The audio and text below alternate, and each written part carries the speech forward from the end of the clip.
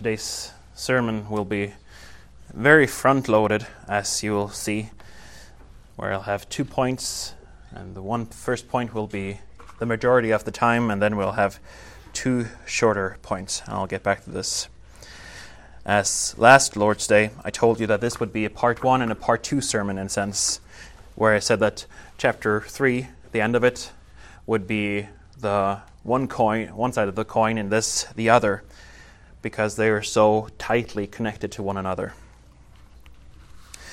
In part 1, we looked at, that is last time, we looked at insiders versus outsiders, the defining of boundaries of who is with him and gleaning from it. Gleaning is also something we'll do today. Who is against him? I pointed out that the emphasis of the text last time was that forces were trying to obstruct or undermine Jesus' mission, be that demons, curious or greedy people, or Pharisees, and even Jesus' own family. His mission, stated by himself in chapter 1, is the time is fulfilled and the kingdom of God is at hand. Repent and believe the gospel. And this echoes through the melodic line, the red thread through the book of Mark, that Jesus brings the kingdom of God to earth in full as the Messianic King, and he teaches us how to be worthy of that kingdom by becoming his disciples. And this is what we'll continue to look at today, becoming his disciples, what it means and who they are. In part 1, we saw that Jesus chose his disciples and that he stormed the devil's house to save us. In that we also saw the theology of unconditional election, that God chose to save for no reason that you or I can influence, in a sense. Our salvation never rests on any condition that we meet. Quite opposite, actually. Jesus saves us from the condition of sin that we are in. Unconditional election is that God does not foresee an action or condition by which he is tempted to save us. Like, we do not give him a reason to save us. Rather, election rests on God's sovereign decision and grace. In this part 2, we will look at this, who is selected, but much more emphatically, as the text will show us, what happens to those who are saved. So, today this will all be looked through through the lens of parables.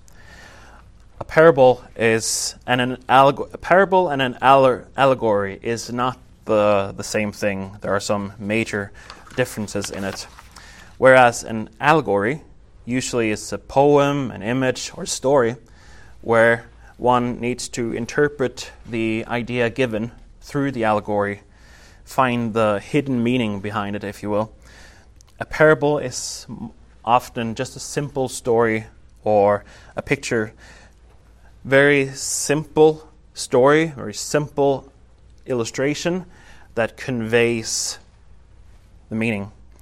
The word parable means something like that, something that is placed alongside of or next to something, to compare, to illustrate, or to clarify. In a sense, saying that I have something I want to convey, and alongside it, I will give you an illustration that can connect to it.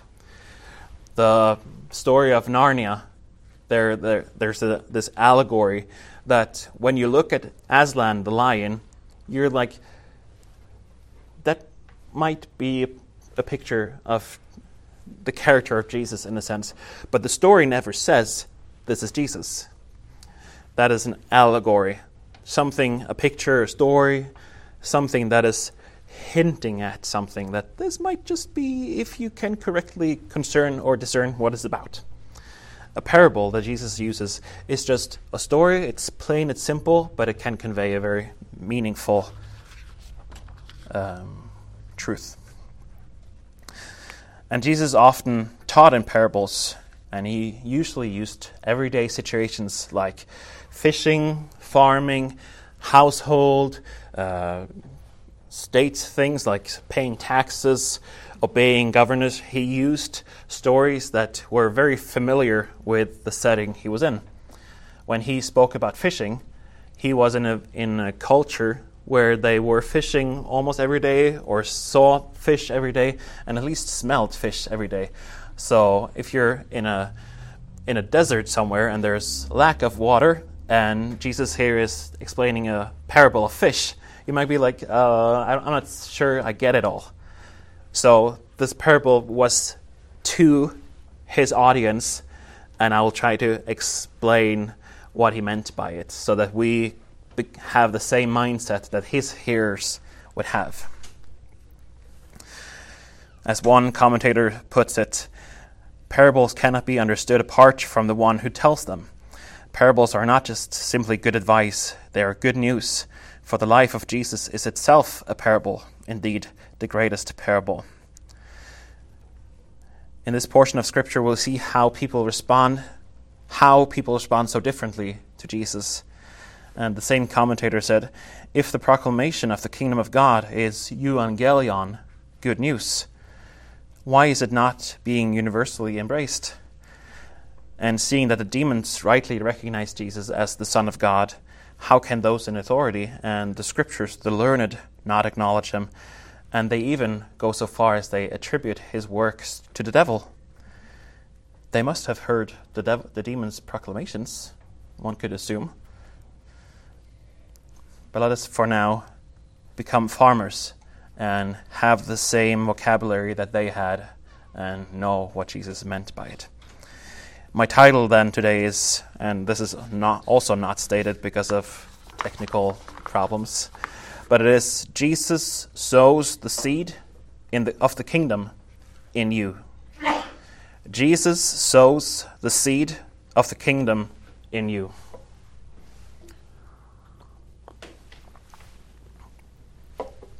I have 3 points this morning.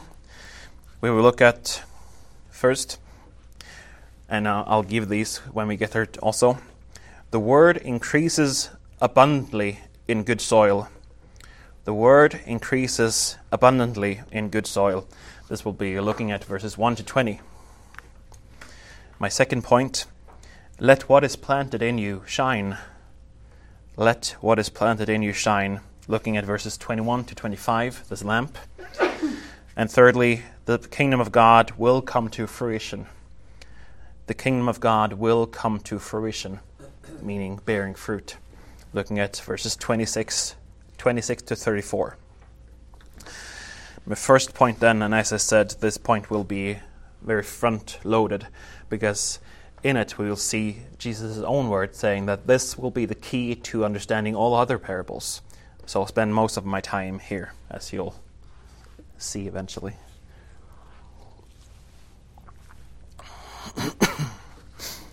The word increases abundantly in good soil. Here we have this first parable called the parable of the sower, or sometimes called the parable of the soil, or the parable of the seed. And let us see what Mark is showing us here. So again, Mark is teaching by the sea. This time also, this large crowd gathers about him. In the last chapter, we saw that the text said that they were crowding to get to him. They were almost clawing their way just to touch him, because they've heard that if you touch Jesus, you'll be healed. And so it was this mob mentality, I just need to touch Jesus. And Jesus, it says, we need to leave from here, because this is not what I came to do. And the text in chapter 3 says, because he was afraid, well, paraphrasing, Jesus was concerned that they would actually trample him. The text says, lest they crush him. But here in this chapter, we see Jesus also on the seashore and also a boat.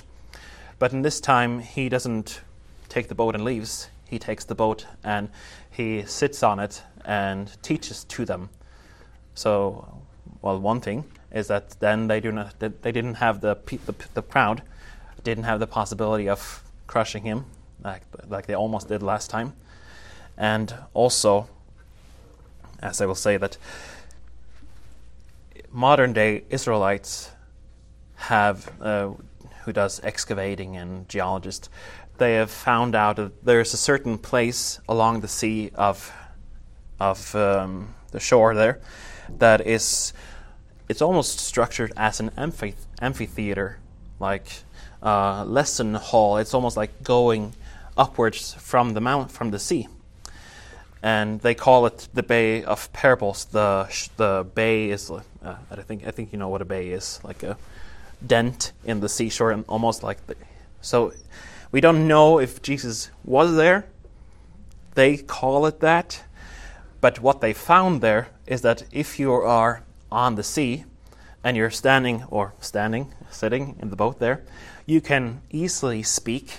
You don't have to raise your voice. You can just, I'm not saying whisper, but they said without effort.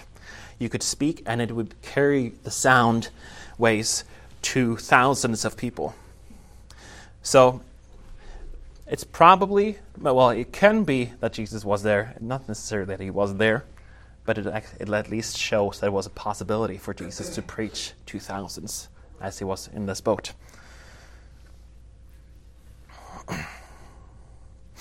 Now to what he said. Verse 2, and I'll read it again. And he was teaching them many things in parables, and in his teaching he said to them, Listen, behold, a sower went out to sow. And as he sowed, some seed fell along the path, and the birds came and devoured it. Other seed fell on the rocky ground, where it did not have much soil, and immediately it sprang up, since it had no depth of soil. And when the sun rose, it was scorched, and since it had no root, it withered away. Other seed fell among thorns, and the thorns grew up and choked it, and it yielded no grain. And other seeds fell into good soil and produced grain, growing up and increasing and yielding 30-fold, 60-fold, and 100-fold. And he said, He who has ears to hear, let him hear.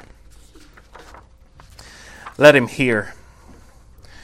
You're now actively hearing, I hope. And this is the word that Jesus is using. He's not just saying, hey, listen up. Let me tell you something. The word here, listens, is not just listen to this. It might be worthwhile your time if you deem it. It's a command. It's in the imperative. It is listen. It's not just listen. It's listen. The Greek word for it is akuo, meaning to pay close attention and to strive to understand what is being said.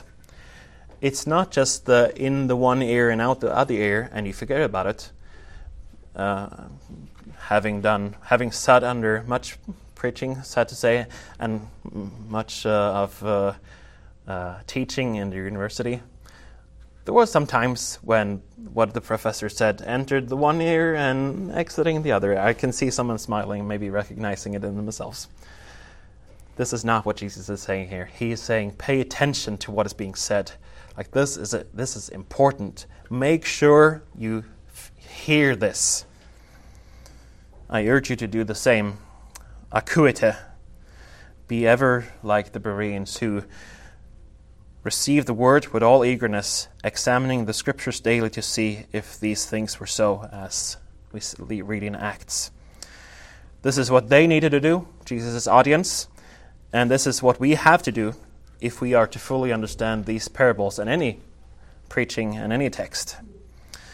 Mark, in fact, calls his audience to listen, this akuete, 10 times in this chapter. So it's not just listen, it's listen, listen, listen, listen, listen, listen. I won't do all the 10, but he is repeating it many times as we go, and we'll see it. It's a call, pay attention to what's being said here. So a sower went out to sow, and he takes his seed, probably out of a bag, and he tosses it to the ground. He spreads it, he sows it on the ground here. And reading the text, it seems like, and some fell on the rocky ground, some fell among thorns, some fell on the path. It seems like he's just wasting his seed almost. In and around the greater area of Stavanger, there are a lot of farms, and in it, and probably every other farming place, we see lines, we see structures, we see everything is neatly organized. You plow it, and you have the lines going, and you plant it, and you're very careful so that you're making the most of what the seed you have. The sower here seems to be wasting his seed. He's sowing indiscriminately. He just throws it out. To discriminate means to choose from.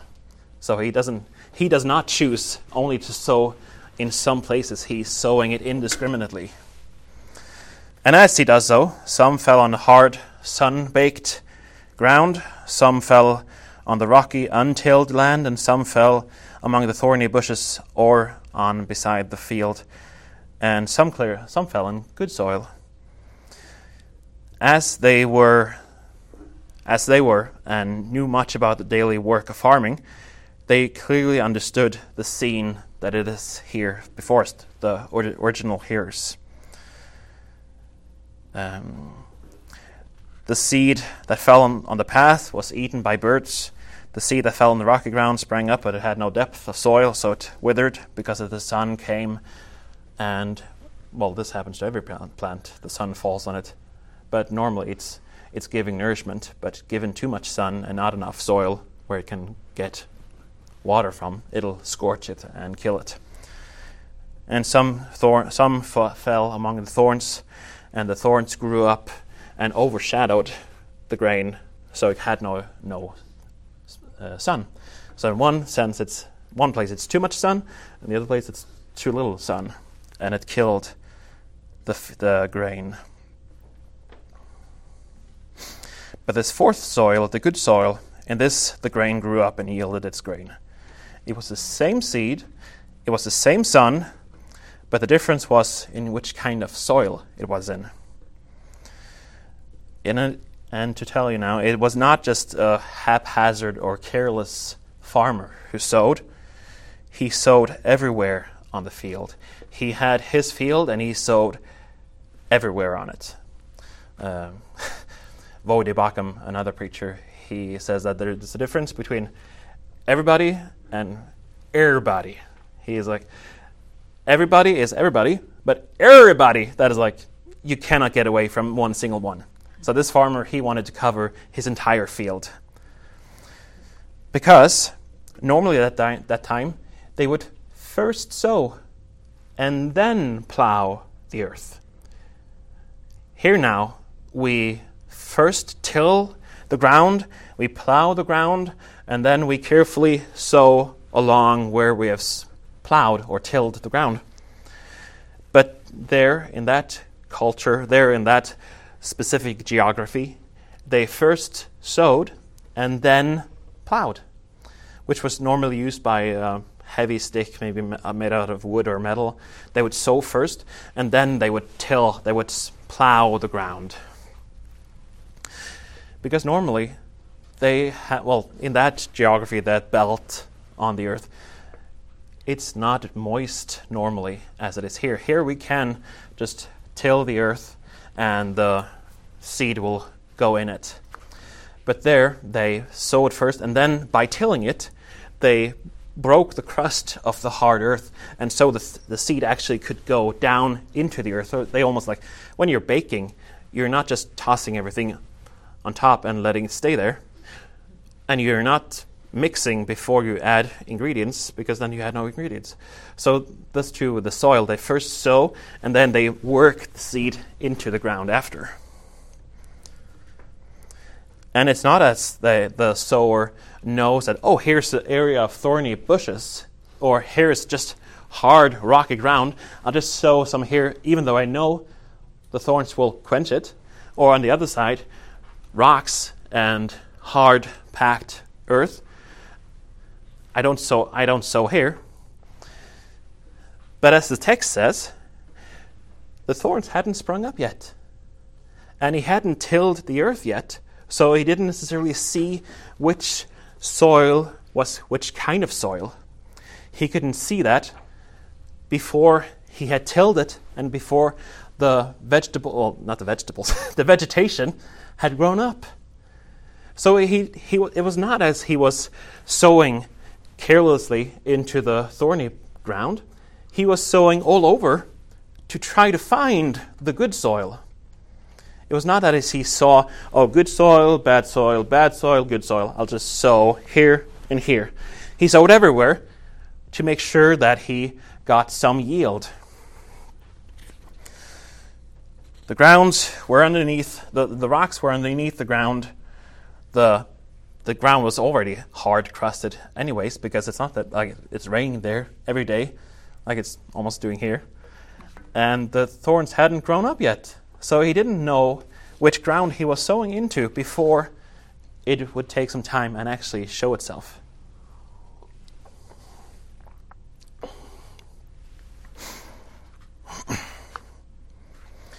So even though rocks, thorns, and other elements reduced the grain, in a sense, 3 out of 4 places, it goes from this discouraging odds where it's like, oh, almost all of my seed is gone.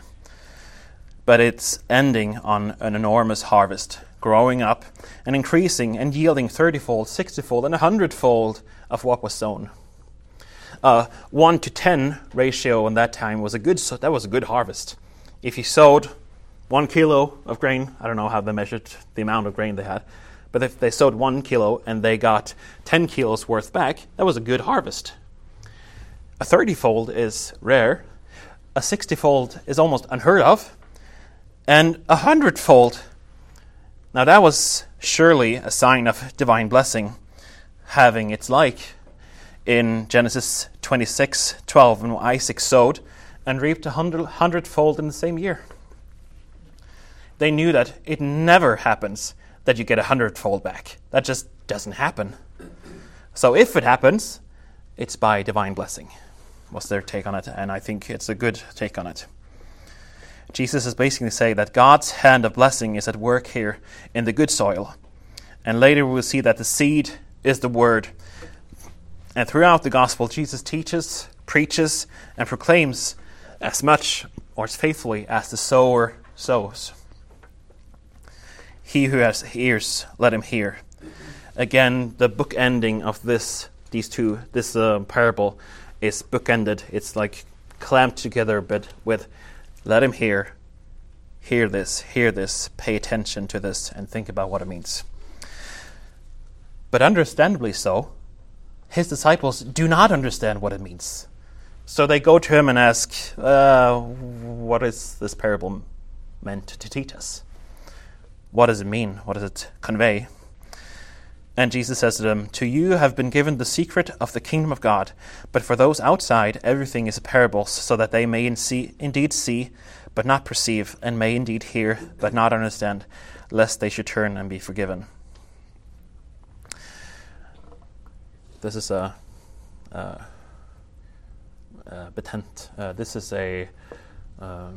text that we need to treat carefully, because it seems here that Jesus is saying, I speak in parables to prevent people from coming to the kingdom of God. Right? It may seem like that, but I'll get back to it, so hold on. The disciples then, not just the 12, it says the 12 and those who are with them. So it's Jesus, he has his 12 disciples, and he has a larger group of more generic disciples, if you will. And they asked them, can you tell us, because we don't understand it? And one might think, Jesus, why didn't you just explain it to them all?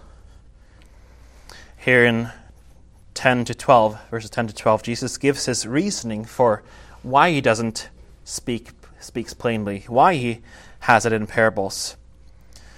And some say that it's one of the most important sections in the New Testament, some scholars say, because on this hinges who gets in and who gets out, in a sense. So this is why this first point is front-loaded, because it has this in it. It would be comfortable for me to just gloss over it and say we don't know and we won't know until we get to the kingdom of God. But to be truthful and faithful to text, this is why I'm spending so much time here on this portion. So remember in that last chapter, when Jesus' family is looking for him, and he then looks to those sitting by his feet, and he says, these are my brothers and sisters and mother. This is my family. And to them he will reveal it. And one of the revelation is in fact the fact of insiders and outsiders. When Jesus is saying, to you speaking to the 12 and the others, to you have been given the secret of the kingdom of God, but for those outside, everything is in parables. So there's a pretty clear difference in the groups Jesus is addressing. You guys here with me now, and those. You here, those outside. And this is, this secret then, the secret of the kingdom of God, the secret.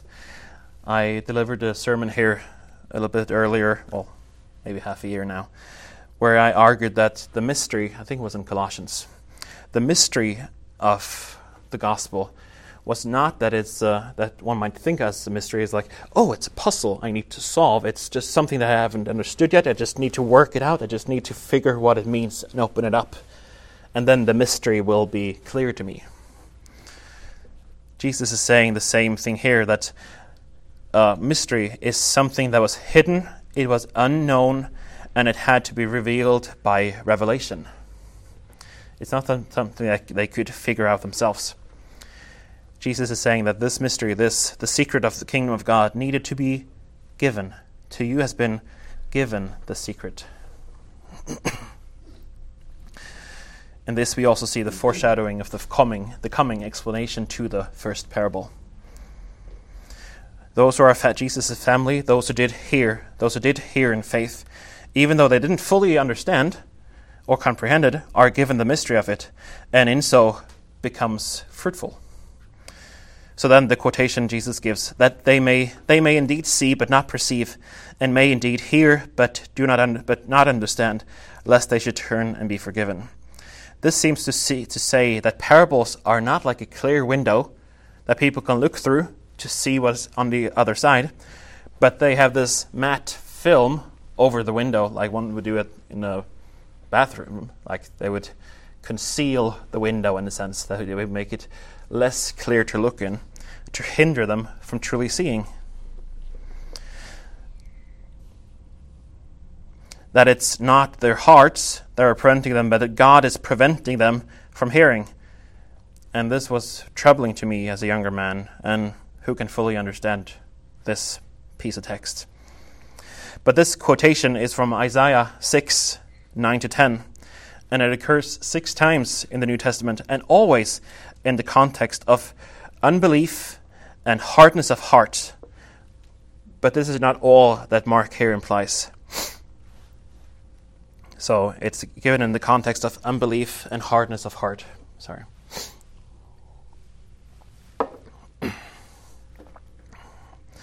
But still, remember this, the sower did sow everywhere, even on the ground that wouldn't produce harvest. What was sown? A parable, not a clear teaching. And then Jesus gives a secret, but also blinds the eyes of the unwilling. But do not miss this. The disciples of Jesus came to him for the explanation.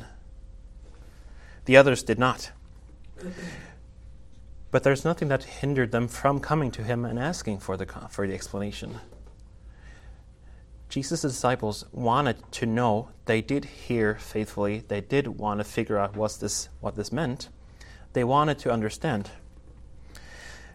In this sense, the others, those on the outside, was not hindered from coming to Jesus and asking, what does this mean? He did not hinder them from coming to him. As we'll see in a moment, he did sow in them. He did give them the teaching, but they didn't want to hear. And this is on the hinge, like the door hinge, it all hangs on. They did not hear willingly or thoroughly. They didn't pay attention to what Jesus was saying. So he went into one ear and out the other ear. So they did not get the secret revealed to them. So if you then look at this text and see Jesus as harsh or unfair, I tell you, you haven't seen what he's saying. He revealed in this giving parables, he was not unkind to those outside. He revealed by so doing, he revealed the states of their hearts in doing so for his purpose. And now he will give the secret to it. So again, Jesus taught in parables because he wanted people to come to him to ask for the explanation. He could have said, okay guys, I will now explain to you fully what it all means. Like every letter will be explained. He could have. But the text shows that some heard, some wanted to hear, some wanted to hear more. So he is not, maybe he's not just wasting his time. Like he could spend hours and hours and hours with all the multitude who didn't pay attention. Instead, he gave it to in a parable, calling people to understand it, to hear attentively. And as I sometimes had to do when studying, I had to go to the professor and ask, what did it all mean? I didn't understand it. Can you explain it to me? And he did. So Jesus will do here now. So it will be given to those who seek it. I direct your attention to verse 13. And he said to them, do you not understand this parable? How then will you understand all the parables? So he's saying this is the key to understanding all kinds of parables. The sower sows the word, and there are the ones along the path where the word is sown. When they hear, Satan immediately comes and takes away the word that is sown in them. And these are the ones sown on the rocky ground, the ones who, when they hear the word, immediately receive it with joy. And they have no root in themselves, but endure for a while. Then, when tribulation or persecution arises on the account of the word, the seed, the word, immediately they fall away. And others are the ones sown among thorns. They are those who hear the word, but the cares of the world and the deceitfulness of riches and the desires for other things enter in and choke the word, and it proves unfruitful. But those who are sown in the good soil are the ones who hear the word and accept it and bear fruit 30-fold, 60-fold, and 100-fold. So in this sense, the explanation he gives to the first parable is summed up in the secret, that it is a parable so that people of good soil and bad soil will reveal themselves. The bad soil did not want to hear, did not want to come faithfully and truly. So Mark here returns to the, in a sense, sandwich. It's the parable, explanation, and parable, the explanation of the parable, and then this revelation in the middle, this burger, or a sandwich text is something that talks about A and then talks about A again after, but there's a part in the middle. So he's returning to the first here with the interpretation. He says that it's crucial that they get this, or else how will you then understand all the parables? He's saying that this parable is the key to all other parables. And I think, as we'll see, that Jesus explains it pretty clearly. I don't think I need to use too much time on this part because it's clear. Jesus is almost like this is the correct answers to the text, to a test in a sense. It is revealed that the seed is identified as the word, generally accepted as the gospel, Jesus' message itself. And the 4 different soils that follows are the ones who hear God's word, Jesus' word, and they are commended and commanded to hear, akuete. Insiders, disciples are those who hear the word and accept it and bear fruit. Outsiders are those who don't. The first 3 types of hearing are those where Satan steals the word, that is the bird that comes and eats it, and those who have no root, so that they fall away when it just gets a little too hot for them, and those where the cares of the world and the deceitfulness of riches and the desires of other things comes and it becomes too strong for them, and they gets a too strong foothold in them, and so they choke the word that is sown in them. They have the, as I mentioned earlier, the in the one ear and out the other ear. Their failure to hear marks them as outsiders, and in them the word of God becomes fruitless. It was the same word. They all got it. But the good soil, they hear it. And hearing, receiving, and bearing fruits are the marks of a disciple of Jesus. And what are the results? A marvelous harvest bringing in 30, 60, and 100-fold of what was sown. The point then is that those who want to be Jesus' disciples must not just listen, they must acuite. They must hear and try to understand what is being said, and their interest in it reveals if they hear or not. It is a parable to show that the word increases abundantly in good soil, and this is to show why some oppose him and why others come to him. To close this first point, this rather large point. In the Old Testament, sowing is related to the blessings God will give to the future, give Israel in the future. Looking at Ezekiel 36, 9-11, it says, Ezekiel 36, 9-11, "For behold, I am for you, and I will turn to you, and you shall be tilled and sown, and I will multiply people on you, the house of Israel, all of it. The cities shall be inhabited, and the waste places rebuilt. And I will multiply on you man and beast, and they shall multiply and be fruitful. And I will cause you to be inhabited as in your former times, and will do more good to you than ever before. Then you will know that I am the Lord." This is, in a sense, happening in this text and in our time as well. In Jewish literature, the harvest is often a metaphor for the inbreaking of the kingdom of God. So when speaking of harvest in the Old Testament, think kingdom of God breaking through and multiplying, and the harvesting of God's kingdom, the fruits of it is collected. As Jesus went around preaching, we see people reacting to him differently, and this parable tells us why. Because they are hard soul, already having hard hearts, they do not hear, and the word is quickly eaten from them, the devil prowling, seeking someone he can devour. This is your typical person who lies about what we believe. You can't really mean that you believe that fairy tale nonsense about a guy in the sky. That kind of person, hostile in a sense to the word. Others, rocky ground, listen to him for a time, but they generally believe that God will give them an easy life, bless them all the time.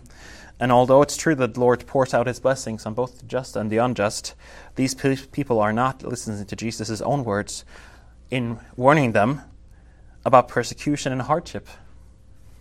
In James 1, 2-4, it says that these hardships are what develops a deeper and more solid faith. But faith can only grow if we are rooted in Christ, as it says in Colossians 2:7. The thorny ground people are those who hear the gospel, but not so much that they want to give up their worldly comforts and affections. This is what commonly is called as the carnal Christian, or the worldly Christian, which is no Christian at all.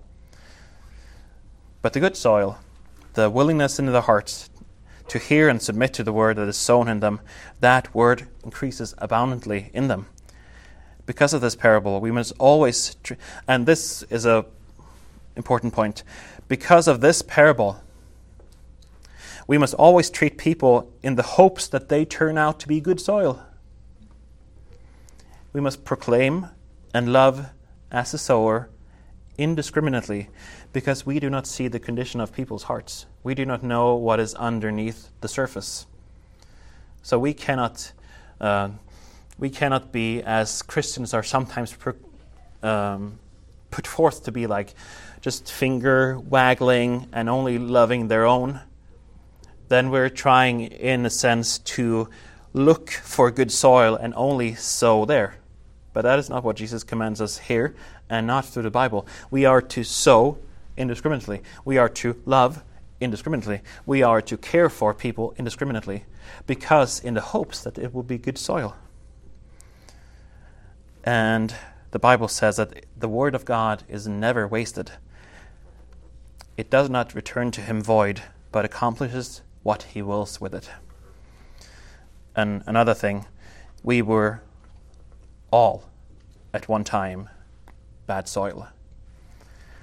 It was only by the grace of God that we were made into good soil. He made us alive. The dead heart, the hard heart in us, was replaced by a living heart. So we have no point of boasting because we are apparently good soil.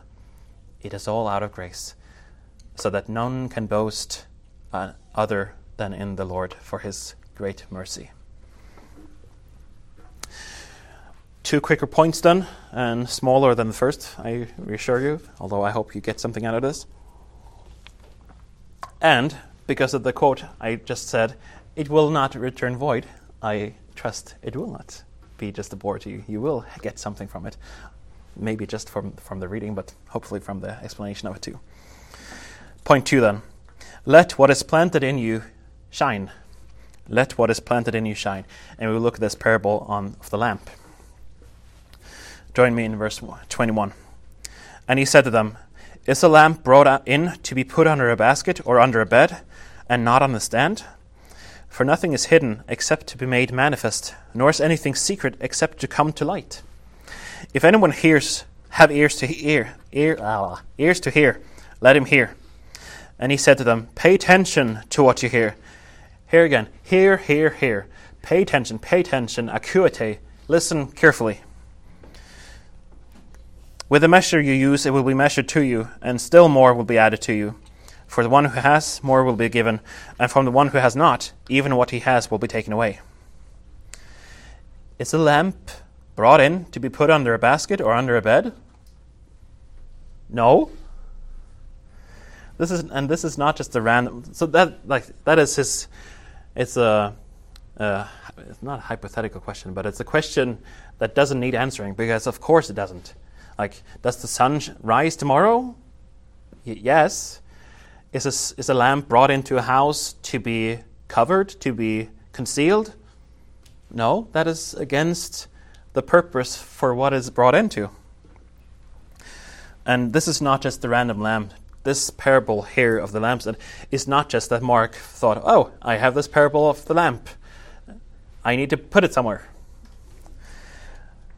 This is the revelation that Jesus here is making. So this lamp is connected to the parable of the seeds and the soils and the sower in the first point, and it will also be connected to the latter portion of the growth and the abundance of growth in the last part, in the last point.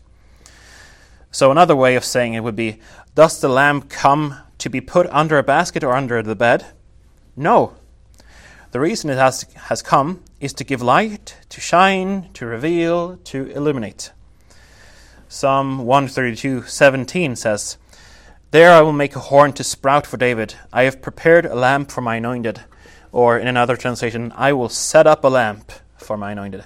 A lamp is never to be put under something. The Bible always speaks of the lamp as something of a revelatory nature, or speaking directly about the Davidic Messiah. It is no ordinary lamp. It's pointing back to Jesus' ministry of lighting up, of filling a dark room with light. A light does no good under a bed, under a basket, or hidden under a table. But until now, it has been a secret. It has been a mystery. So in a sense, it has been revealed. It has been covered. But the true purpose of it is to be revealed. The light comes to reveal. If you place something over a light, or place the light under something, you can still see some light. But Jesus is here saying that the lamp will be placed high and lifted up so that it can be seen by all. And in the sense, in the Old Testament, there's never a time when the lamp is not lit. But it is, in a sense, hidden. But it's not that they had no grace, they had no revelation in the Old Testament. Only when Jesus came, the lamp goes up. Even though it's placed under a bed, you will still see light coming out, but it's not clear and it's not illuminating everything. But now, Jesus says, the lamp has come to reveal. It has come to light. It has come to shine.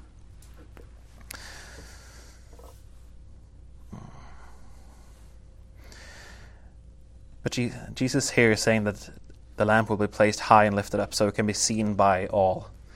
This is not to affirm universalism, that whatever you believe, Jesus will be your light in the end. No. Just remember this light as we go to the last point soon. This light is paired between the parable of the sower, the seed and the soil, and it is paired with the two parables we'll soon come to. And in this we hear repeated again and again, hear what is said. Pay attention to what you hear. Again, this is a command, an imperative to give heed to what you hear, not like the crowds who did not hear. It's listen carefully and listen to what is said. Jesus did not have a lamp waving it about saying, "Look, see!" He said, "Listen carefully to my words, and by your listening to what I say, you will prove that you are my disciples." So he is saying, listen, but what is implied is see the light. So these are paired to one another. It's listen to what I say about this lamp. This lamp is to be lifted high. That's what I meant. He's not waving light before. So then he would say, look or see. But he says, a lamp, I'm telling you about a lamp. Hear what I'm saying about it. This lamp will reveal everything. And then with what you measure, you will be measured. Is like the standard you give to others, it will be used on you. In the pot which you cook for others, you will be cooked, some said. Here then it's said to apply to one who has, more will be given, and from the one who has not, even what he has will be taken away. The commentator Edwards says, the degree to which one hears the parables, the extent to which one allows the kingdom to break upon oneself, will determine the measure of one's understanding of it. Paraphrasing a little bit. Those who hear, those who knock until the door is open, will find the kingdom disclosed to them. But those of hurried search, those who knock at the door of life in a tentative or brief way, will find the once joyous invitation, the seed given to them, to enter the kingdom have faded into a mirage of disbelief. So the commentator here says that the measure which you try to understand it is the measure that will be given to you of revelation. Charles Spurgeon once said, the hearer of the gospel will get measure for measure, and the measure shall be his own measure. And it works out this way. To the one who has no interest in the gospel, the preaching of the gospel seems uninteresting. To the one who wants to find fault with the church or the preacher, they find plenty of faults. On the other hand, the more blessed hand, those who hunger find food, and those who want solid truth receive something from any faithful ministry. So both these points to the text and says that with what you listen with is what you'll get back. So then he's saying that if you have, you'll get more. But if you're not paying attention, if you're not, as the commentator said here, if you're just tentatively looking, or if you're just hurriedly seeing what you have heard of the gospel, Jesus spoke the word to them, but even that seed will be lost to them because they did not want to hear it. They did not want to give their measure to it. So if we listen, if we hear what Jesus is saying, if we want the things of God, more will be given. But if we, like the thorny ground, always keeps one ear to the lust of the eyes and the wants of the worldly goods, the less we will want the kingdom of God. If we value the kingdom of God little, what little we know about it will be taken away from us. But if we measure it greatly, we will get more. As Jesus says in Luke, give and it will be given to you. Good measure, pressed down, shaken together, running over, will be put into your lap. Speaking of grain that is given to them. For with the measure you use, it will be measured back to you. So, Jesus came to reveal to us the kingdom of God. Listen to it then. Then it will be a lamp to your feet and a light to your path, as the psalm says. It will light up your house and reveal what kind of soil you are if you listen to your master. It will reveal to you the kingdom of God, and by looking at the light, by hearing the word, your soul will prosper and increase to the glory of God. And the final point then. The kingdom of God will come to fruition. Verse 26. The kingdom of God is as if a man should scatter seed on the ground. He sleeps and rises night and day, and the seed sprouts and grows, he knows not how. The earth produces by itself first the blade, then the ear, then the full grain in the ear. But when the grain is ripe, at once he puts in the sickle, because the harvest has come. And he said, with what can we compare the kingdom of God, or what parable shall we use for it? It's like a grain of mustard seed, which, when it's sown on the ground, is the smallest of all the seeds on the earth. Yet, when it's sown, it grows up and becomes larger than all the garden plants, and puts out large branches, so that the birds of the air can make nests in its shade. And with many such parables he spoke the word to them, and as they were able to hear it. He did not speak to them without a parable, but privately to his own disciples he explained everything. So again we return to the farming life, looking at the mystery of how the seed grows and the extent of the growth.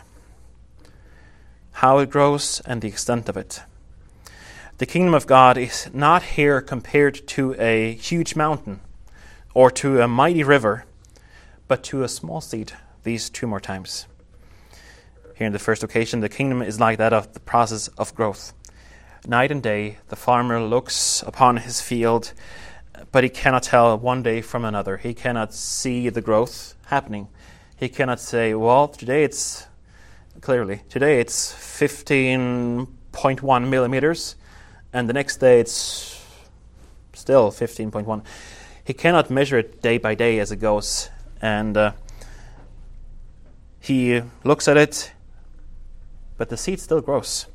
He knows not how. This is not to say that scientifically we don't know what happens to a seed. We know that if seed is placed in moist soil, it opens up and the sunlight gives it energy and it draws nourishment from the ground. We can draw it, we can explain what is happening to the seed, but that's not the point of the parable. Farmers then were not stupid. They knew these things generally then also. It's more you don't see it growing. You don't make it grow in a sense. It happens automatically. The farmer does nothing for the seed after it's planted. He doesn't go into the ground and forces it to grow. He can only wait in faith. Like the farmer, we cannot do anything by human work or strive to make the work grow. In this sense, we are not even the farmer. We are the seed. We cannot grow ourselves, but by being in good soil, we grow up. As Ephesians 4:15 says, we are to grow up in every way into Him who is the head, into Christ. My son Levi is just a little bit more than 2 years old. He does not grow himself. He cannot stop his own growth. He cannot say, well, this tall and no taller. Neither could I when I was younger and looked to the stature I've become. I couldn't do it myself and I couldn't hinder it. It happens. It happened to me. So he will also, God willing, Levi, grow up to mature manhood physically, but I also pray that he will grow up spiritually. But he doesn't do it himself, the growth. It just happens to him, in a sense. It's a passive aspect of growth. So it is with the gospel of the kingdom of God. We cannot grow it. It's not our job. We're not in control of it in ourselves. No picture is perfect, so of course we can work out our salvation in a sense, and in the sense with the picture we can nourish the ground, we can water it, but the point of the parable is that the seed itself does nothing by itself. It's not actively, oh, I'm growing. It's passively, it just happens to it, and it grows up.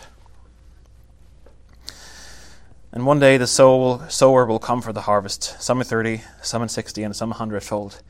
Like the farmer, Jesus is confident that the kingdom will grow. And then lastly, this mustard seed.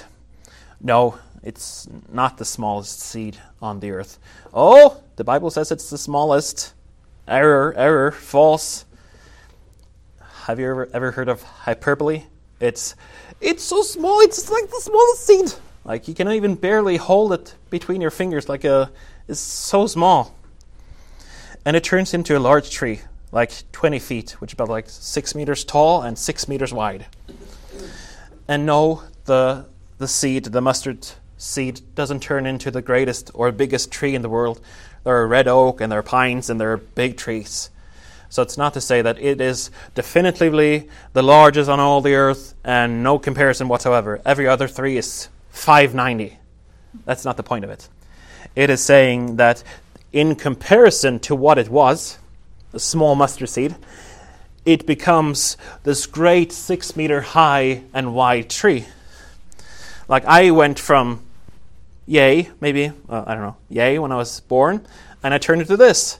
That's a pretty big growth. That was like maybe 4 times, 5 maybe even. But from a minuscule little point, growing, taller than me, 3 times my height. Now that is a big growth, comparatively to where it started. Jesus is saying that the kingdom of God began as something small, but in the end it will be a great tree where birds can nest and bring shade to dwell in it. The image of birds dwelling in a tree is used often in the Old Testament prophets to allude to the inclusion of the Gentiles into God's chosen nation and people. In the way that Gentiles would get to build their nests and join in with the people of God, so then will the gospel of this little mustard seed go up to a great kingdom where all the Gentiles, us included, are invited to come. It will offer a place for all peoples. My final conclusion then is, who are the kingdom of God, the good soil? What will happen in the good soil? It will increase abundantly. Will the growth come? Yes, the kingdom of God will come to fruition because it's God who ensures the growth. What can we then do? Listen to his instruction. Westminster Shorter Catechism, question 3, asks, what do the scriptures principally teach? Answer, the scriptural principle... The scriptures principally teach. English is my second language. I use this again. The scriptures principally teach what man is to believe concerning God and what the duty God requires of man. So in the Bible we read, who is God and how do we obey him? Because he has set prescripts and demands that we are to follow. So it is what we are to believe about God and what he wants us to do, basically. And this scripture, this word, this seed that is sown, is the word of the kingdom. This brings the kingdom of God to earth in full, as the Messianic King Jesus brings the Messianic King, and he teaches us how to be worthy of that kingdom by becoming his disciples, echoing the melodic line of Mark. And a word of encouragement. Despair not. He is not done with you. He can clear out stones in your life. Do you listen? He can revive any patch of hard ground. Are you listening? That is how any soil ever becomes good soil, by nourishment and clearing out. Remove all thorns, all worries and lusts for this world. Are you listening? The result, a harvest that will yield manyfold to God's glory. If anyone has ears to hear, let him hear.